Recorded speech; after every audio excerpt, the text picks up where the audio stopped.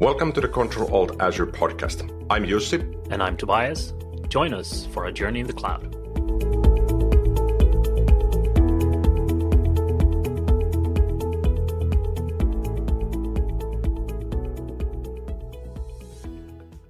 Welcome back to another episode of Control Alt Azure. I'm Tobias and I'm back again with Jussi Roine. What's up?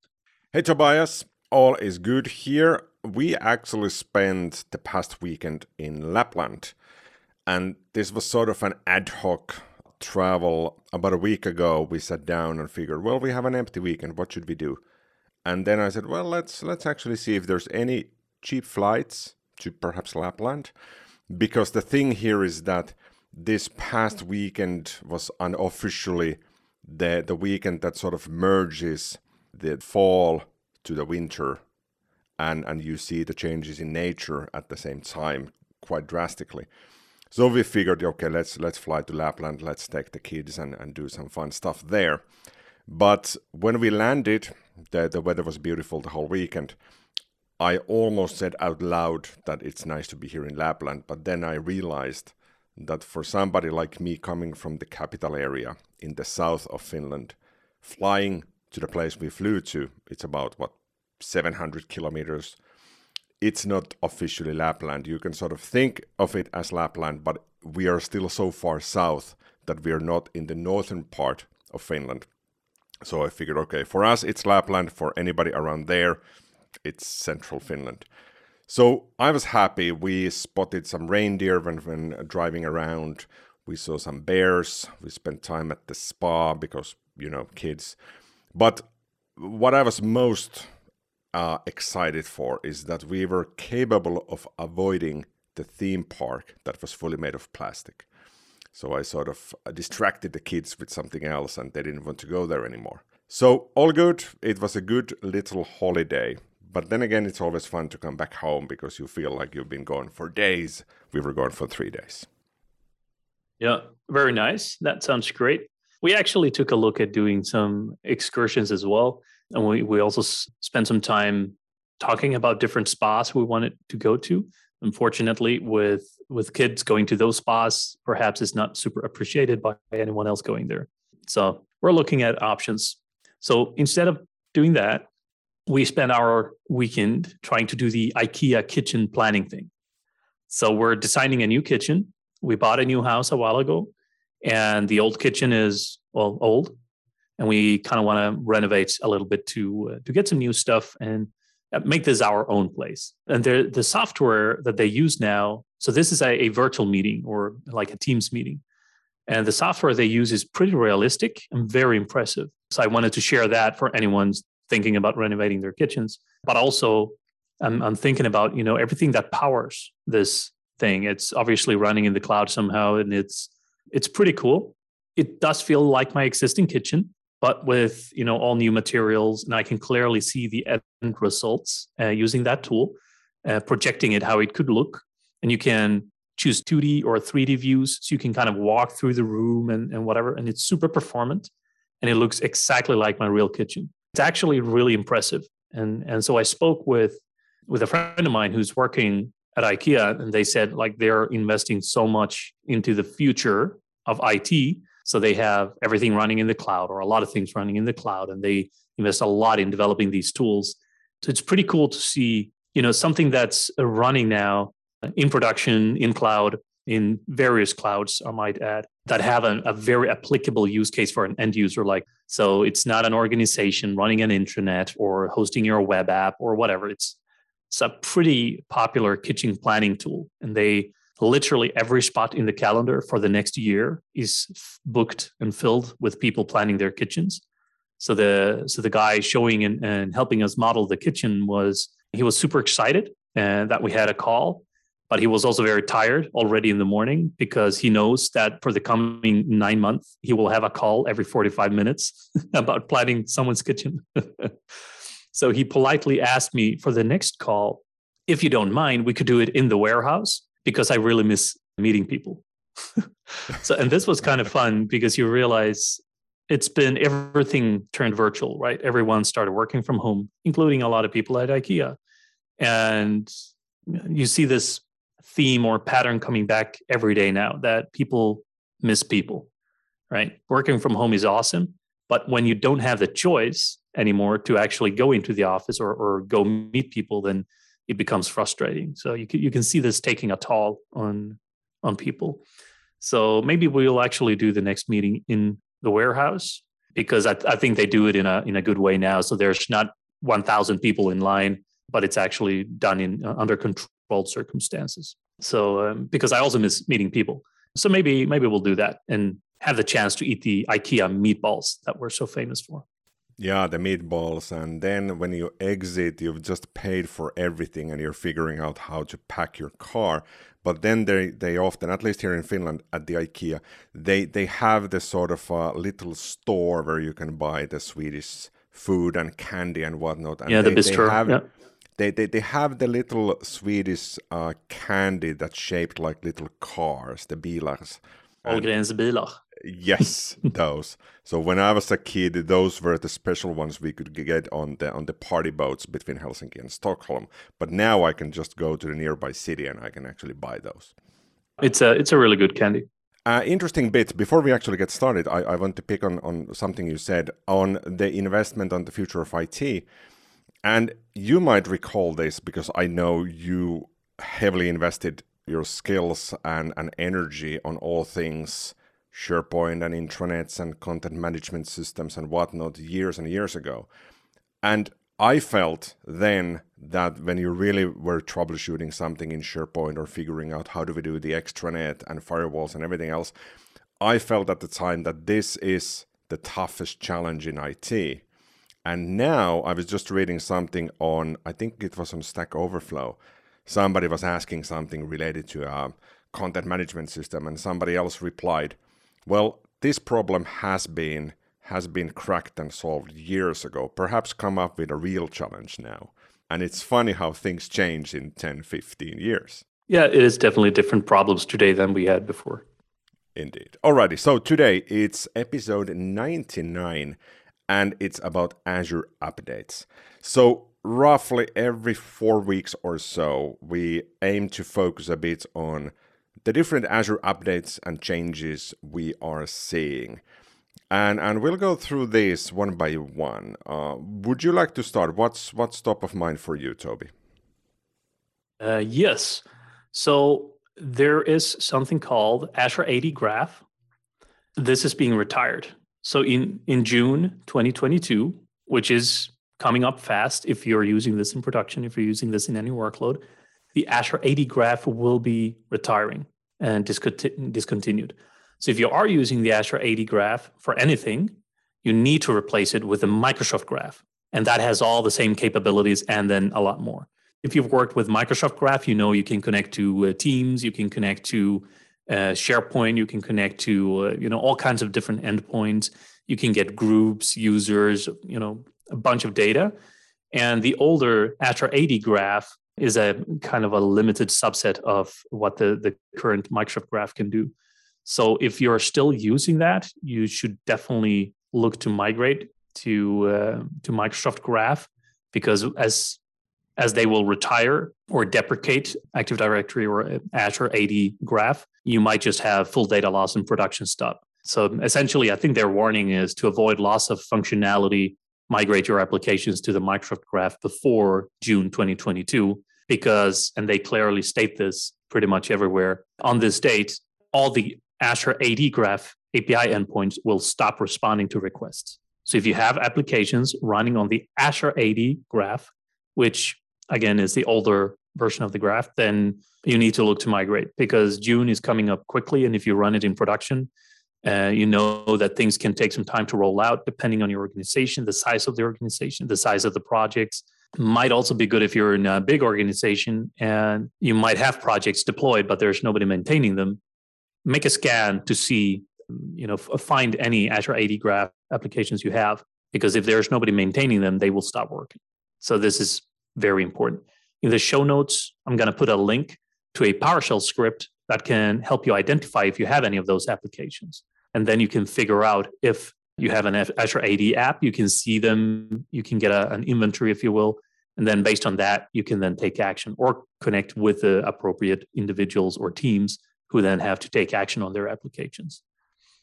So there is a path forward, and that path is Microsoft Graph. This is an interesting change, and I fully understand the reasoning behind this. But perhaps what I'm sort of thinking and putting on my IT pro hat here is that for years there's been a lot of different PowerShell commandlets from Microsoft that utilize Azure AD Graph instead of Microsoft Graph for certain things where you set up an organization for federated identities and hybrid connections and whatnot. And my understanding now is that if you've created your custom scripts and you do not rely massively on these ready-made commandlets from Microsoft that utilize the now legacy Azure AD Graph, then it's more or less just routine work to replace those. But then again, if you are using any of the commandlets from Microsoft that they often document, use this to achieve that, then I feel, and I haven't fully really investigated this yet, but I feel that there's some gaps that you cannot do with the new commandlets that utilize Microsoft Graph the same way you could with the older commandlets that used the old endpoint. And I feel that perhaps there's an update being pushed between today and end of June 2022 that you need to keep on the look for, that if you work with the old ones, that you can actually achieve the same things without resorting to creating a lot of custom scripting. And this is perhaps the IT pro challenge in here. For devs, I feel it's much easier because you will just replace the endpoints and figure out what changed. But for IT pros, if you rely on a commandlet, then the only thing really you can do is wait for an updated commandlet to do the same things. Yeah, it's a good point. And I think in the app migration planning checklist, they have also a review of the differences between these APIs. And there are some differences for request call syntax between these two services. So that could happen differently. There are some feature disparity or feature differences, if you will. So directory extensions and batching and differential queries and stuff like this is also different. Entity resource names and the types, properties, methods. So there's a bunch of things that's different. So it's not like you just switch and everything works. So you have to kind of do this app migration. And that's a good point, that don't wait until June and then just flip the switch, because it might not be that easy depending on what you're utilizing today. Exactly, and especially if you're based in the Nordics, by June 13th, you are already on your summer holidays. So fix the thing before June, so you actually get to spend your holidays. Next up on me is screen capture protection for Azure Virtual Desktop is now generally available. So awfully specific, but this relates to both security and Azure Virtual Desktop, and obviously in the future, hopefully for Windows 365 as well. So this is a feature that protects from people when they access the virtual desktop in Azure to do whatever work they do, that they cannot use print screen if your keyboard still has that button, or any snipping or screenshotting tools of the session you have open to the virtual desktop. And I haven't really needed this myself, but then figuring out that if you work in finance or other fairly heavily regulated industries, then this would be a requirement quite often, that we want to protect the content, especially if it's customer-related content, that you simply cannot print the screen or take screenshots of that one. But then again, everybody has a smartphone next to them, so it's fairly easy to use the camera. But then again, if the smartphone is a managed device as well, then that might help. No extra cost on this, so fairly tiny feature, but something I feel a lot of customers will simply embrace and say, okay, nice to have this, moving on. Yep. So I've always wondered about these screen capture protection stuff, because you can just take your phone out of your pocket and just take a picture of the screen and that's done. There's no protection against that, but I understand the built-in capabilities are good. But I guess you can never protect everything fully in this way. If it's in plain text on the screen, then you should consider the data to be non-sensitive as such, or at least no passwords or anything like that should be available. So the second thing for me is yet again something that's being retired. And we've touched about Azure Functions a lot of times. Now, with Azure Functions, it's retiring a bunch of stuff. So the first thing is Node 6. So if you use Node in Azure Functions, version 6 is ending on February in 2022. So that's pretty soon. The reason for that is that the community support is ending or has ended, or I think will end on February 2022. So obviously Microsoft cannot continue to support that. But the same with Node 10, which is ending on September 2022. So that's pretty much a year from now. And again, that's because community support is ending. So the only recommendation I have here, if you're running Node, make sure you're on the latest supported version of Node when you run in Azure Functions, because this will keep happening, right? If you deploy something and you just let it sit there, at some point it's going to run out of support. So if you do have Node functions, just make sure you're on a supported version. Same thing goes with Python. I know some people are running Python workloads on their Azure Functions. And again, a year from now, in September 2022, Python 3.6 is ending. So the support for Python 3.6. So again, make sure you're on the latest version of Python if you're using Azure Functions, or the latest supported version of Python supported in Azure Functions, and make sure you keep that up to date. And finally, which I know even more people who are on PowerShell 6 is also ending support for Azure Functions in September 2022. So Azure Functions is, undergoing a lot of deprecations in one way, but it's only version deprecations in this sense, or retiring the support for these versions, which I think is a very good thing, because you should keep things up to date. And old versions and old libraries and old frameworks also come with security gaps and feature gaps. So make sure if you use PowerShell, use the latest version of PowerShell that's supported in Azure Functions, and make sure you keep your libraries and your scripts up to date. So that's the update around functions. So no feature update as such, just to be aware that versions are being deprecated actively in Azure Functions. And you should keep an eye on that if you use any of these. I'll continue on the same theme here, really.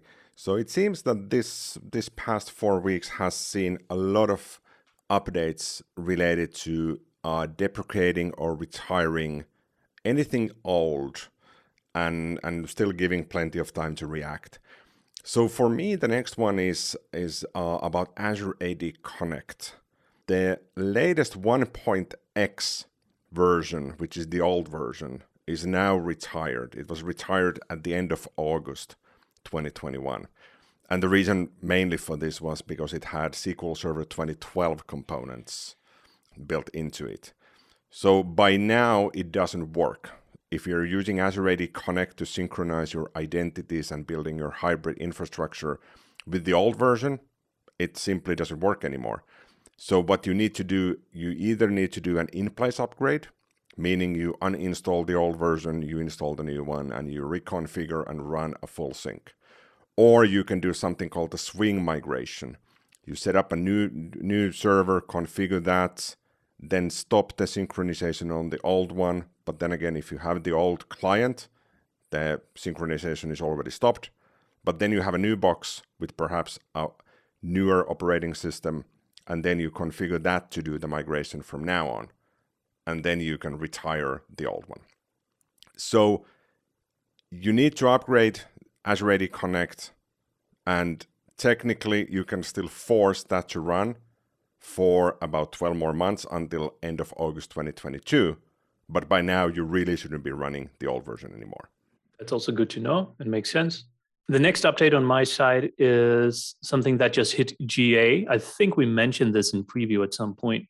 It's cross-service queries between Azure Monitor and Azure Data Explorer, or ADX, if you use that. So if you're using ADX, you'll be happy to know that the Azure Monitor can now support these kind of cross-service queries between ADX, Application Insights, and Log Analytics. And you can query your ADX cluster by using Log Analytics, Application Insight kind of tools, and you can refer to that in a cross-service query, and vice versa from within ADX. You can pull the data up from Log Analytics. So this is not groundbreaking updates, but if you use with monitoring and Azure Monitor and Azure Data Explorer, you might have heard about this. Now it's in GA or general available. So you can start using it in production without thinking twice. And I think that's really good. So I'm, again, putting the link to that in the show notes. You can just click it and explore that. And you know, if you work with KQL queries and things like that, which I do a lot for all my monitoring stuff, that will also work for pulling queries out like this. So it has support for the different tools that you work with, Log Analytics and Application Insights and KQL queries. So take a look at the link. I'll put in the show notes and see what you can relate to if you're using these services. I remember when the first preview of ADX became available. This was some years ago. I spent one afternoon configuring it, and it's super flexible, but I also felt at the time that it's fairly technical in the sense that you really need to configure a lot of things on how the data is going to flow. So this might perhaps be something we need to revisit in a future episode. In both positioning ADX with Azure Monitor, Log Analytics, and sort of talking through how you get this set up, because I'm quite sure it's changed since I initially tried the preview. Next up on me, this is something that caused quite a bit of work for me personally. So multi-step web tests will be retired end of August 2024. So this was already, I think, communicated about a year ago, that the plan was to get rid of the multi-step web tests in Application Insights. And at the time, I did have a couple of customer environments where we had fairly complex multi-step web tests to ensure certain capabilities within a custom web service were constantly running. So we would do custom authentication automatically, click through different things and ensure that the database was returning the correct things back to us. And when I realized that Visual Studio 2019 started complaining that, hey, Jussi, I see you're using the multi-step web tests, perhaps time to move on, I started searching. This was about a year ago. I started searching, so what should I use in place of these multi-step web tests? You can easily record in Visual Studio.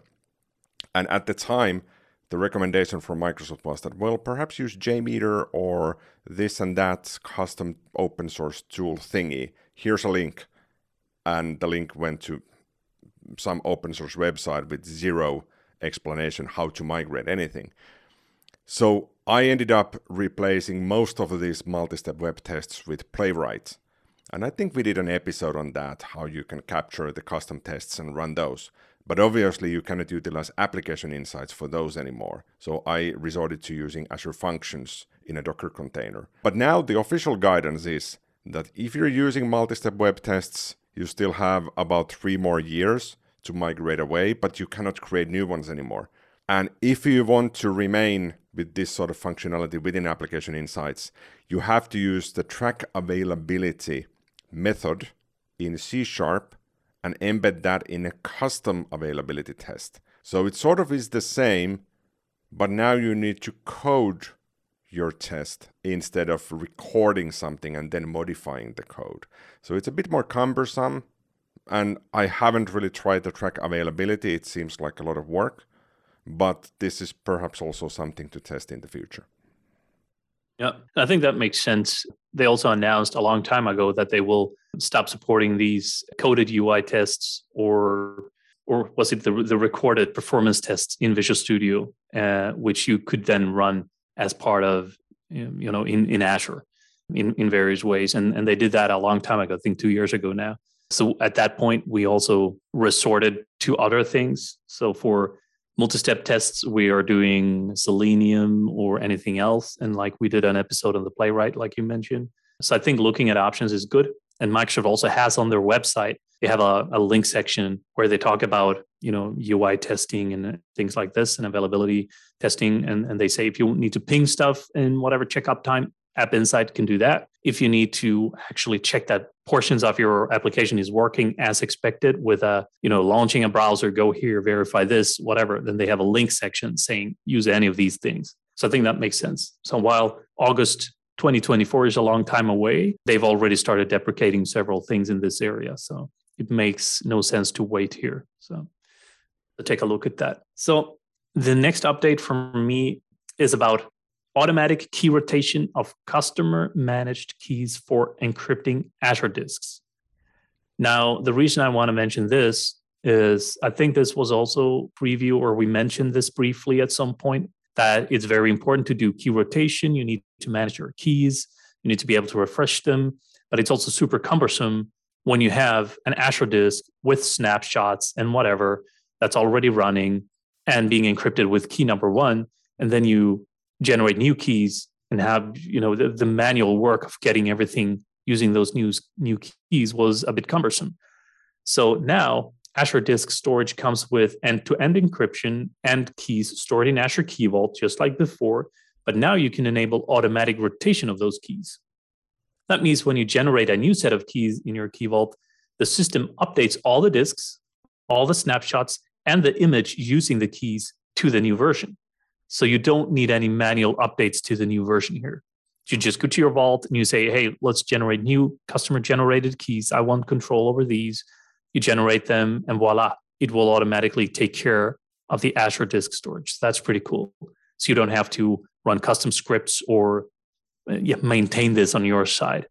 So now you can enable the automatic key rotation this way, which I think is actually a very powerful feature. So if you do have Azure disks, take a look at that. That's actually really convenient. Perhaps a bit of clarification here for somebody who hasn't worked on Azure disks, especially the encryption side, is that when you provision a virtual machine, and obviously you utilize the Azure Disk Storage, the storage at rest is encrypted by default, but the VM that will then utilize that storage can be encrypted as well. So all the storage the VM will mount, and that feature, as I understand it here, is directly related to this capability.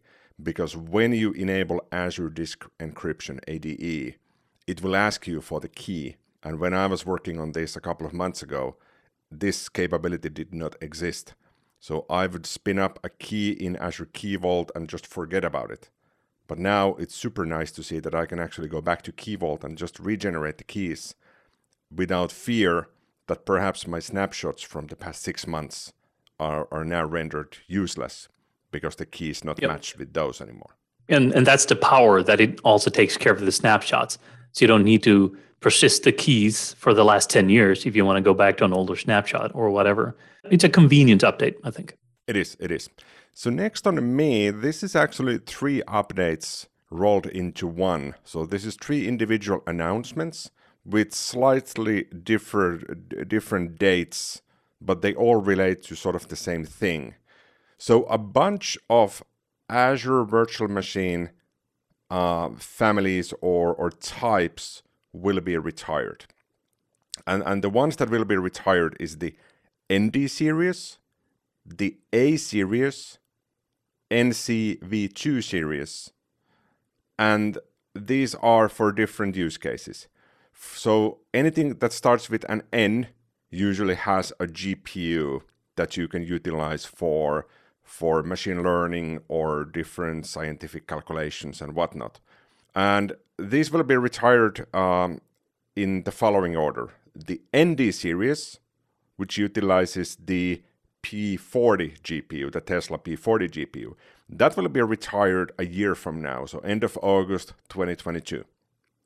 The classic A series, which is sort of the first ones we eventually got way back when in Azure, will be retired end of August 2024, so 3 years from now. And the NC version 2, which is identical to NC version 1, but it has a more powerful GPU, the Tesla P100 GPU. That will be retired end of August 2022 as well. So there's a lot of moving parts here, and I'm happy that they communicate this up front. But just last week, I was working in a customer tenant, and we had a need to spin up a couple of new VMs that have beefy and powerful GPUs. And I was browsing through the long list of the VMs you can choose from. And price-wise, the NC-V2 and the ND are fairly affordable and powerful enough. So I was about to select NC-V2 because, hey, it's version 2, it has to be better than version 1, right? But then I had this inkling, and I hadn't read anything about this. And I did a quick search, NC-V2, and the first hit was, it will be retired next year. And I was like, okay, let's not go with this. Let's find something else. We eventually settled with something else, which was a bit more expensive. But then again, I don't have to start migrating anything about 10 months from now and worrying if something breaks. So ND, NC version 1, NC version 2, and A will retire between a year from now and 2024. Yeah, okay, good to know. As per usual, my final update will be around Security Center updates. And these are from August, and it's a mix between preview features and GA features. One is that Microsoft Defender for Endpoint for Linux now supported by Azure Defender for servers. So that's in preview. So if you use that, then, good news. Again, it's in preview. So if you feel that this relates to you, then you can take a look at that. Perhaps more relatable in this area, also in preview, is 2 new recommendations for managing endpoint protection solutions. And those recommendations are endpoint protection should be installed on your machines. So essentially, to protect your machines from threats and vulnerabilities, you should install a supported endpoint protection solution. That's the recommendation. The other recommendation is endpoint protection health issues should be resolved on your machines. So one is you should have it installed. The other one is when it finds health issues after it's been installed, you should remediate that and you should resolve any issues. So those are 2 new recommendations. And I think the freshness of those is about 8 hours. So if you enable it, it might take some while before you actually see it. There's also some built-in troubleshooting guides for common issues and common problems. And this was, I think, in preview a little bit, but now this is in GA, so this is available. So if you go to Security Center, there's a button or a link, diagnose and solve problems. Just like in Azure App Service, you also have the diagnostic section. Here you have diagnose and solve problems. And then you can find all kinds of stuff like Azure Defender features, portal and UI, recommendations, operations, and management. So there's different sections and categories where you can kind of drill down and run diagnostics, if you will, from Azure Security Center. And that's pretty cool. So take a look at that. I'm not going to dive into details in this episode. Maybe we can actually do an episode on Security Center and some key features, because I think this will be part of that.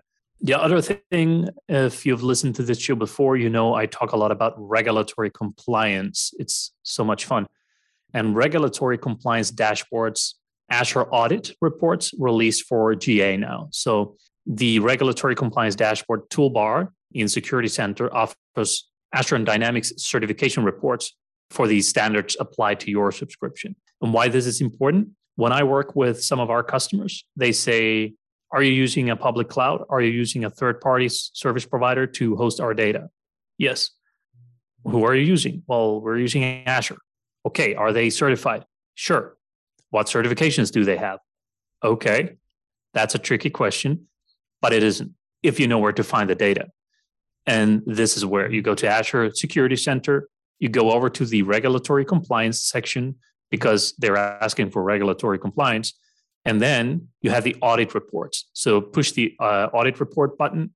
And from there, you can download the ISO 27001 and ISO 27018 and all the different certifications that Azure and Microsoft has for Azure and Dynamics.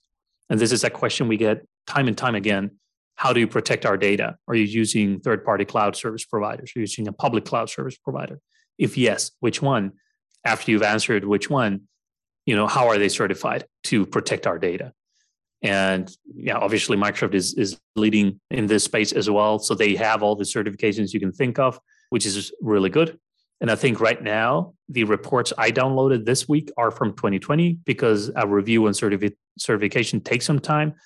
So by the end of this year, maybe the 2021 reports will be done. And next year, you can download the 2021 reports. So there's audit reports for ISO, SOC, PCI, high trust, US government, industry, and regionals. So there's a bunch of different types of reports. So again, you can hear I'm getting excited about regulatory compliance, which perhaps is something not a lot of people get super excited about. And I'm just happy that we can answer all the questions that we get. So this is a really helpful thing for doing that. And then I think the final thing I want to mention, I have a bunch of more things with Security Center, but I also realize I'm just talking here now. So the most relevant final update on this side would be that also in GA now, the recommendations page now includes multiple views. You have secure score recommendations or all recommendations, because some recommendations relate specifically to your secure score. And if your job is to increase your secure score or to ensure that you follow compliance within the secure score, and that's what you're working on, you can now see that view on the recommendations page. Or if you just want to see everything that you can improve, you just go to all recommendations. You can see everything. So it's a small update, but very convenient. And I think that's it. That's a lot of updates for Security Center. I think we did an episode on Azure Security Center about 94 episodes ago, so perhaps time to revisit this and sort of see the big picture again and if anything has changed drastically since the last time.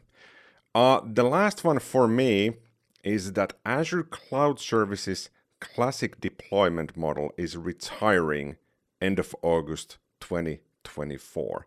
So before we dive deeper into this one, Toby, when was the last time you used Azure Cloud Services, the Classic anything?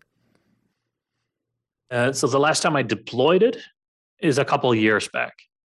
The last time I operated it was right now.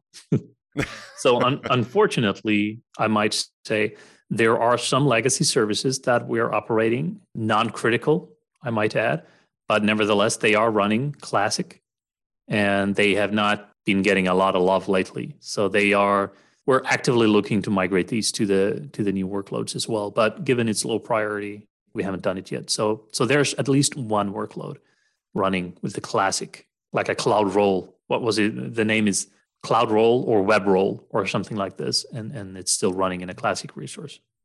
Yeah, I recall you had the Web Role and the Worker Role. And the Web Role was for the whatever you are interfacing or presenting, and the Worker Role was sort of the backend and business logic. Yeah, it's been so many years since I actually had a chance to work with the Classic Cloud Services. So the deployment model that some companies are still using on this one is being retired. And instead of migrating everything you've built on the Classic Cloud Services, you can use something called Cloud Services Extended Support. So you have 3 years, roughly starting today, to move on from Cloud Services Classic to Cloud Services Extended Support. I would perhaps opt to move from Cloud Services Classic to anything Azure Resource Management based. But sometimes it's not possible.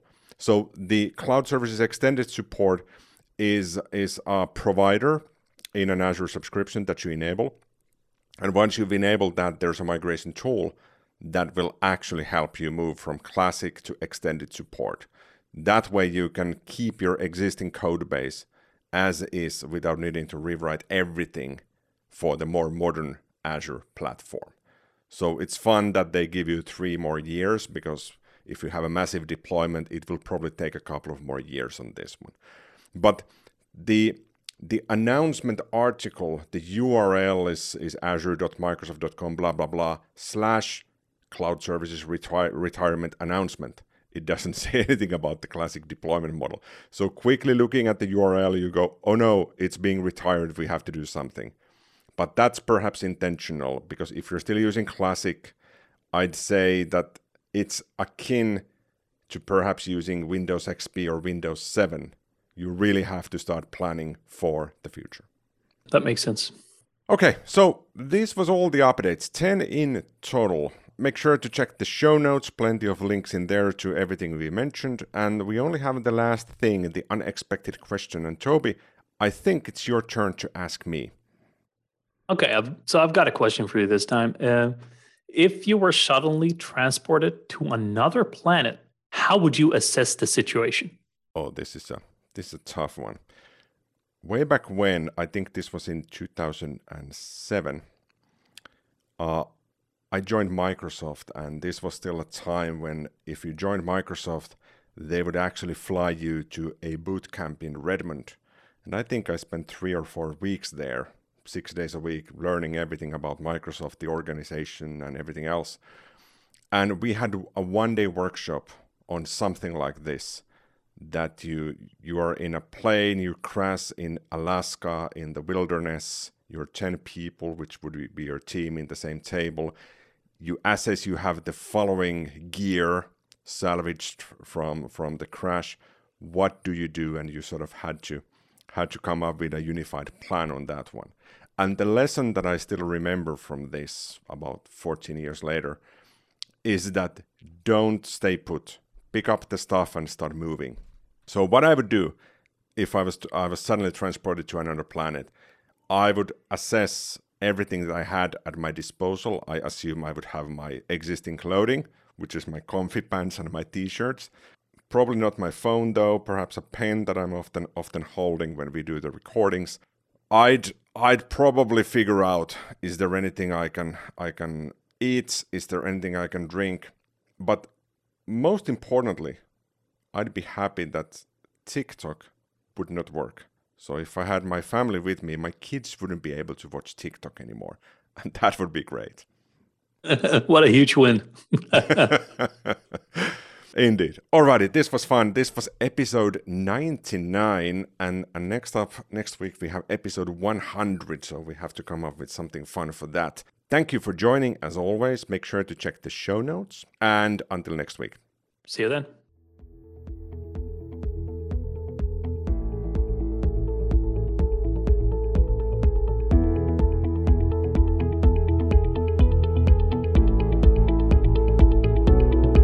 Thank you for tuning in to the Control-Alt-Azure podcast. Find out more and read the show notes on controlaltazure.com. Stay tuned.